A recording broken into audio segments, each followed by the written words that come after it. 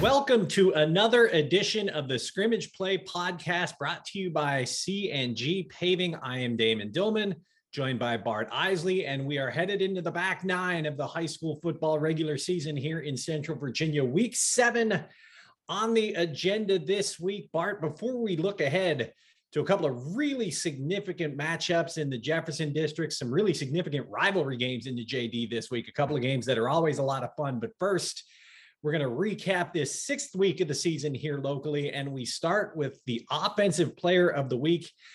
Part of that big win for Albemarle out at Orange County. Amaje Parker, the quarterback, just a big night on the ground, big night all across the board, actually. I mean, this is a sophomore who's playing well beyond his years. I mean, it's not just how talented he is, it's the decision-making that he's bringing to the table. The guy went 9 of 11 on passes, so he makes the most. That's not a lot of passes to throw. He makes the most of them. 174 yards, and he spreads it to 6 different receivers. I mean, they got a great receiving core, but he's just throwing to who's open. I mean, it's so clear what a mastery of the offense he has, because that doesn't happen unless you know exactly where you want to go with it based on what the defense is going. You know, you can't go out there and you don't want to force it to a guy or whatever. He just is finding who's open. He's taking what the defense gives him. And if he plays with that kind of maturity the rest of the way, Almar is just going to be really challenging to beat. And he also picked up 117 yards on the ground, man. So that's, you know, close to 300 yards of total offense. He's just developed into maybe the next great one around here. And he's just playing awfully, awfully well. And he kept them ahead of the sticks. They just needed 2 third-down conversions in the first 3 quarters. They got both of them. I mean, Amaje Parker's just getting the job done. He is playing excellent, excellent football right now as a quarterback. And that's a quarterback-driven system, I feel like, over there most of the time. And they're really getting it done. And, I mean, I don't know. It looks to me a lot like when Jaleel Mosley took over at Monticello or Kent Henry took over at Western, a young guy taking over and just doing some real damage early. And I think that's exciting. And as you know, we always try and find a way to mention Kent Henry in the podcast if we possibly could. So. Kent Henry, the legend lives on. Any other offensive standouts from week 6 that you want to give a nod to here quickly? Yeah, it looks like, I mean, they lost, but Fork Union, it seems like, found a little bit of their mojo. They played much better, than they have in some of their tougher games so far. 27-26 lost to Norfolk Academy, and Kieran Meyer threw 2 touchdowns, 109 yards, no picks. That's a pretty good step in the right direction for them, but they got some really tough games coming up in the next couple of weeks. So it'll be interesting to see how they kind of get going, but they've got some of the weapons happening in the passing game in Julius. And I think they're finally starting to maybe find what they need on offense to keep up with what I think is largely a pretty good defense. So Kieran Meyer, a pretty good week. And Dakota Howell, 3 rushing touchdowns for Western. When Western gives it to the fullback, whether it's Keaton or whether it's Howell, they are really, really tough. I mean, it gets on you real quick. They're guys that don't go down easily. And Dakota Howell, he was just, we saw it in top plays, man. He's just busting over people, knocking folks down. So he's just a really, really challenging football player to take down, really tough guy. And 3 rushing touchdowns for Western, another potential player of the week. Yeah, you mentioned top plays. Another one of the guys we saw in those top plays, CJ Tolles from Goochland. The rest of the JD is getting a nice introduction to CJ Tolles. Fluvanna got one last week. I know he is your defensive player of the week from week 6. Yeah, the pick 6, man, it's huge. I mean, number one, there wasn't a lot of great defense being played across the area beyond maybe an Albemarle that played really well against Orange. Western played pretty well against Wilson Memorial, but we didn't have. It was a tough week last week with a lot of teams off. You had a Louisa defense off. So Tolles, it was good to see Goochland kind of bounce back from the Western game. And the pick 6 was really cool, kind of tipped it up, kind of moved it. But he had 3 total touchdowns on the night. So he could have gone either way on this one. But a excellent defensive back, a guy who is just completely locked down. He makes that Goochland defense really, really tough to pass on. And you've got to go to the ground. You've got to be able to run the ball against that Goochland defense, I think. And that's not an easy task by any stretch of the imagination either. So Tolles, he's top notch, one of the best defenders in the area. Any other defensive standouts from last week? Like you said, it was kind of a slim pickings week defensively. Yeah, I think so. But Dominic Julius, let's count special teams as defense for these purposes. But a kick return for a touchdown. He also caught a long pass for a touchdown. So, a pretty good performance all around from some of Fort Union's playmakers. And like I said earlier with Meyer, they've got to get that going because their schedule is about to get a lot tougher. And then that brings us to the C&G Paving Road Grader of the Week. And for that award this week, we're going back out to that Albemarle Orange game and another key contributor to the Patriots' big win offensively. Yeah, man. Albemarle left tackle Dalton Tate, man. It is tough to describe how good this guy is. I mean, you've got to be able to do a lot of things really well to play offensive line for Albemarle. One, they've got one of the sort of most dynamic athletes at quarterback in the area. Amaje, Landon Wilson, those are the kind of guys that you would put in that category that can get it done on the ground and through the air and effectively can kind of take over games in that capacity. And so you've got to be able to block well because some of the offense is going to be improvisational. You've got to be willing to react. You've got to be kind of on it. And Dalton Tate kind of brings that to the table. He has excellent footwork. There's a big reason why the Patriots run game did not miss a beat without Ed McCarthy in the lineup. And there's no question Parker and Noah Grievous are really talented runners in their own right, but Dalton Tate clearing the way helps things. I mean, like if you can run over the left side and you've got Tate and then maybe Caleb Bertram, who's an awfully good blocker at tight end, you got those guys who are double teaming at the second level, like you're going to get a lot of yards at that point. Without being touched. So just a really impressive. Dalton Tate just does a really nice job of either locking down the backside so that Parker has time to throw, or he can clear the way when it comes to the run game. A really versatile lineman, a really special guy, and I don't know. It's fun to see guys develop over the years because Tate's been doing it for a little while, and it's clear he's gotten better each year. And that's a pretty good offensive line overall at Albemarle, and Tate's a big reason why. He kind of anchors them and kind of keeps them moving along, and it's going to be a lot of fun to see. We're going to talk about it in a second, but it's going to be a lot of fun to see what happens this week. Yeah, before we turn our attention to week 7, we'd like to thank the SP Podcast's presenting sponsor, C&G Paving. If you want your paving or asphalt job done right the first time, you want C&G to knock it out. With 30 years of experience under owner Jeff Gray, this family-owned local business has been taking care of roads, parking lots, and driveways across Central Virginia for decades.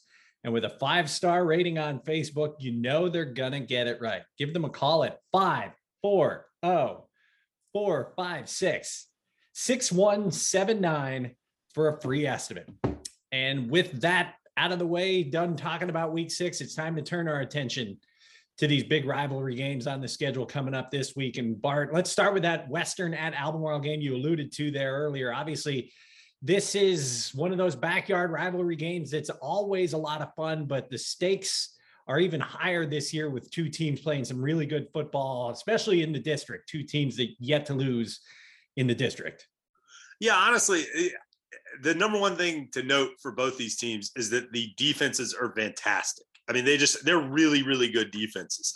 They're different stylistically, but they get a lot of the same results. Western sort of plays you straight up. Albemarle likes to attack a little bit more. They do some different things, but like some of the reason that they can do that Albemarle can do that attacking is because their secondary, their back end is just fantastic. A lot of the strength for Western is right there in that front 7. There's nowhere to run against Carson Tujay. There's very little place to run on the other side. There's just not a lot. They just play really, really solid defense, and then Albemarle does the same thing. I think that's the number one thing. So if you took the offenses out of this, I don't know, maybe if you leave the offenses in this, it could be like a -7 to -3 type game. I mean, it has a feel that it's going to be that defensive struggle. So usually when it has that feel, when I've got that in my gut, that means we're looking at like a 45-41 slugfest. This thing could go either way because there's dynamic guys all over the field, and we've seen explosive offensive stuff from both teams in addition to these really good defenses. So I think it's going to be a lot of fun just to see how this plays out, because I just don't really have any idea how it's going to go. And I mean, you got Parker, you've got it, you hope that they're getting Ed McCarthy back, maybe. If not, you got Noah Grievous, and Noah Grievous is going to be out there anyway as a wide receiver. Jake King, Tavion Wilson had a huge week last week. There's just dynamic offensive players all over the place for Albemarle, and Western has shown that even against a Goochland team that prides itself on being able to stop the run, that they can impose their will down the stretch and get it done. So whether it's going to be Caden Morrow or Keaton or, Dakota Howell, it could be any of those guys. A lot of times in games like this, the guy that you haven't thought about steps up. And so maybe this is Nathan Simon's time to take, step up and play, take his game to another level, because it's been awfully good already. It's just two really good teams going at it. It's good on good. It's the kind of thing you want to see in high school football.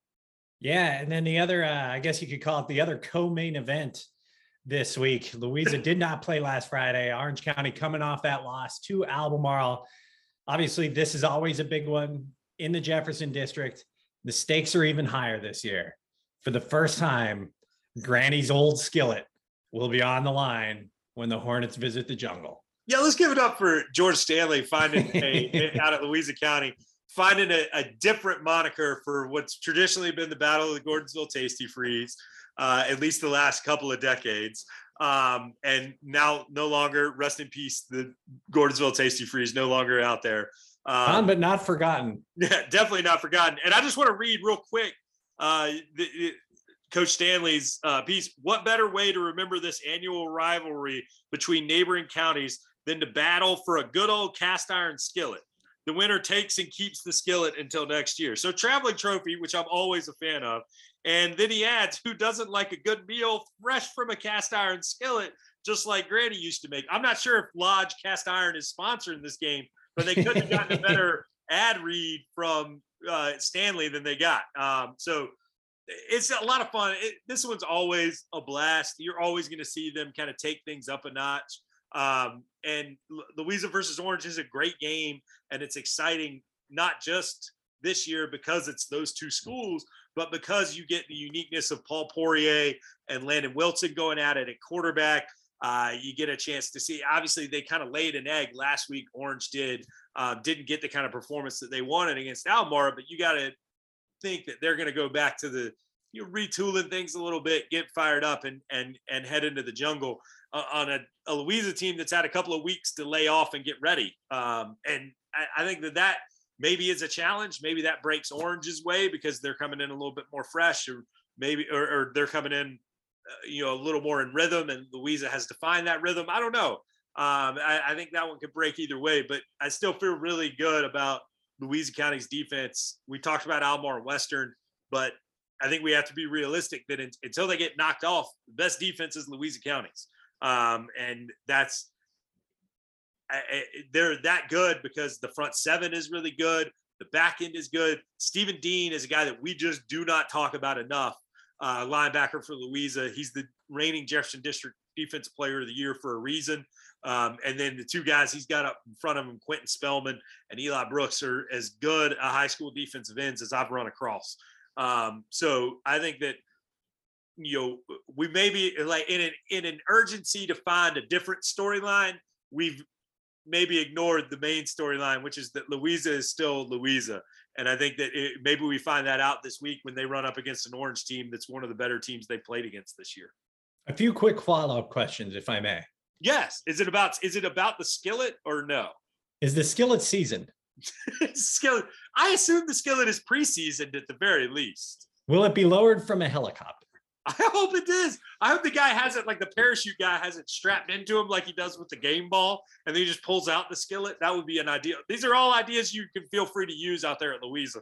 I mean, ideally, it would be Granny herself parachuting in with the skillet. Who is Granny? That's a good question. These are the questions we need to answer here on the Scrimmage Play podcast. Yeah, we gotta get this figured out. A new tradition has been forged. Oh, well done. Do you like that? I didn't, but yeah, this is probably a pretty good place to end it this week. That's going to wrap up another edition of the Scrimmage Play podcast. Join us again next week. We will recap the battle for Granny's old skillet and the rest of week 7 of the high school football season here in Central Virginia. And we will look ahead to another big week next Friday night. Obviously, the things will really take shape after these games we just talked about in the Jefferson District standings. We'll have a little bit clearer of a picture, and we'll see where things stand, kind of assess the damage after we get through this week and see where things are headed as we get closer and closer to the playoffs. For Bart Isley, I am Damon Dillman. Want to thank you for joining us as you have every week, and we'll talk to you next week.